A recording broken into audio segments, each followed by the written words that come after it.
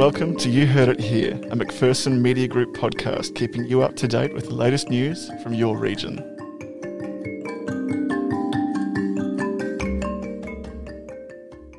I'm Caitlin Cassidy. And I'm Charmaine Allison. Here's what's making news today, April 20.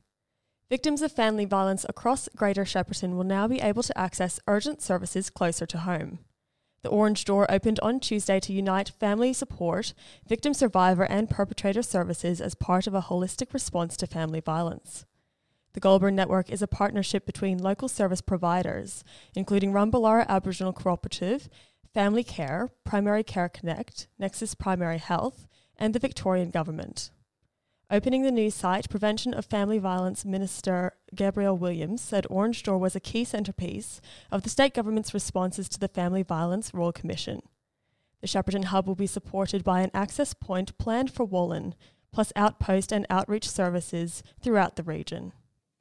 The New South Wales Office of Local Government will investigate Murray River Council's involvement in the controversial Moama ethanol plant and its developer, Murray River Energy. It follows 4 letters sent by New South Wales member for Murray, Helen Dalton, to Local Government Minister Shelley Hancock, raising concerns over Council's conduct. In 2018, Council paid $1.2 million for land on the Mathara Line Road, selected by Murray River Energy, without obtaining a registered valuation, before signing a lease back to the previous owner for $15 an acre. Council later sought a valuation from registered valuer Icehold in July 2020, which found a land value of $790,000 and a lease price between $50 and $75 an acre was possible. At its August 2020 meeting, Council resolved for an audit investigation to be conducted into the dealings, which is currently being undertaken by external company Centium. Australians aged over 50 could receive the AstraZeneca vaccine earlier than predicted, with National Cabinet endorsing a change to the vaccination timetable.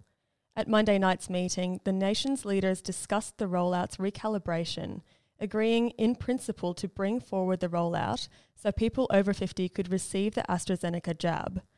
This comes in the wake of recommendations people under 50 should receive the Pfizer jab instead of AstraZeneca due to concerns about rare blood clots.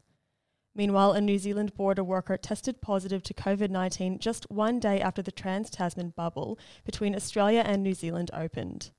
The worker, who was fully vaccinated, had cleaned planes travelling from high-risk countries before he tested positive. Contact tracing is underway. The new Echuca Moama Bridge has been put to the test on environmental issues, and it has faced arguably its hardest examination in the form of a group of Year 12 environmental science students from Goulburn Valley Grammar.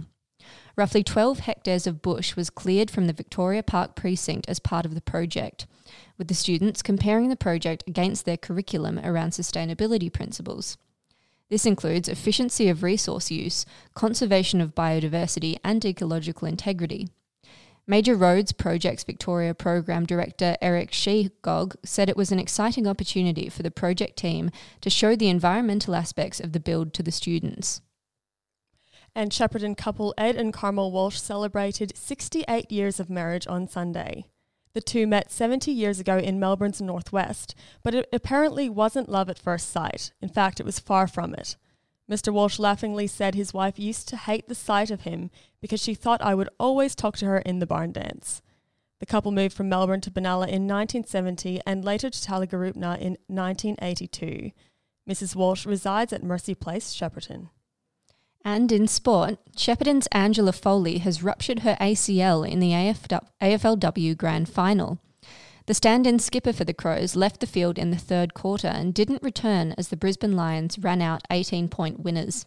Meanwhile, Benella's Becky Webster was recognised by being named in the AFLW's 22 under-22 side, recognising her as one of the best young players in the competition. Webster gained a Rising Star nomination after a 24 disposal effort against St Kilda in round 4 in what was a stellar year. That's the news. You're up to date.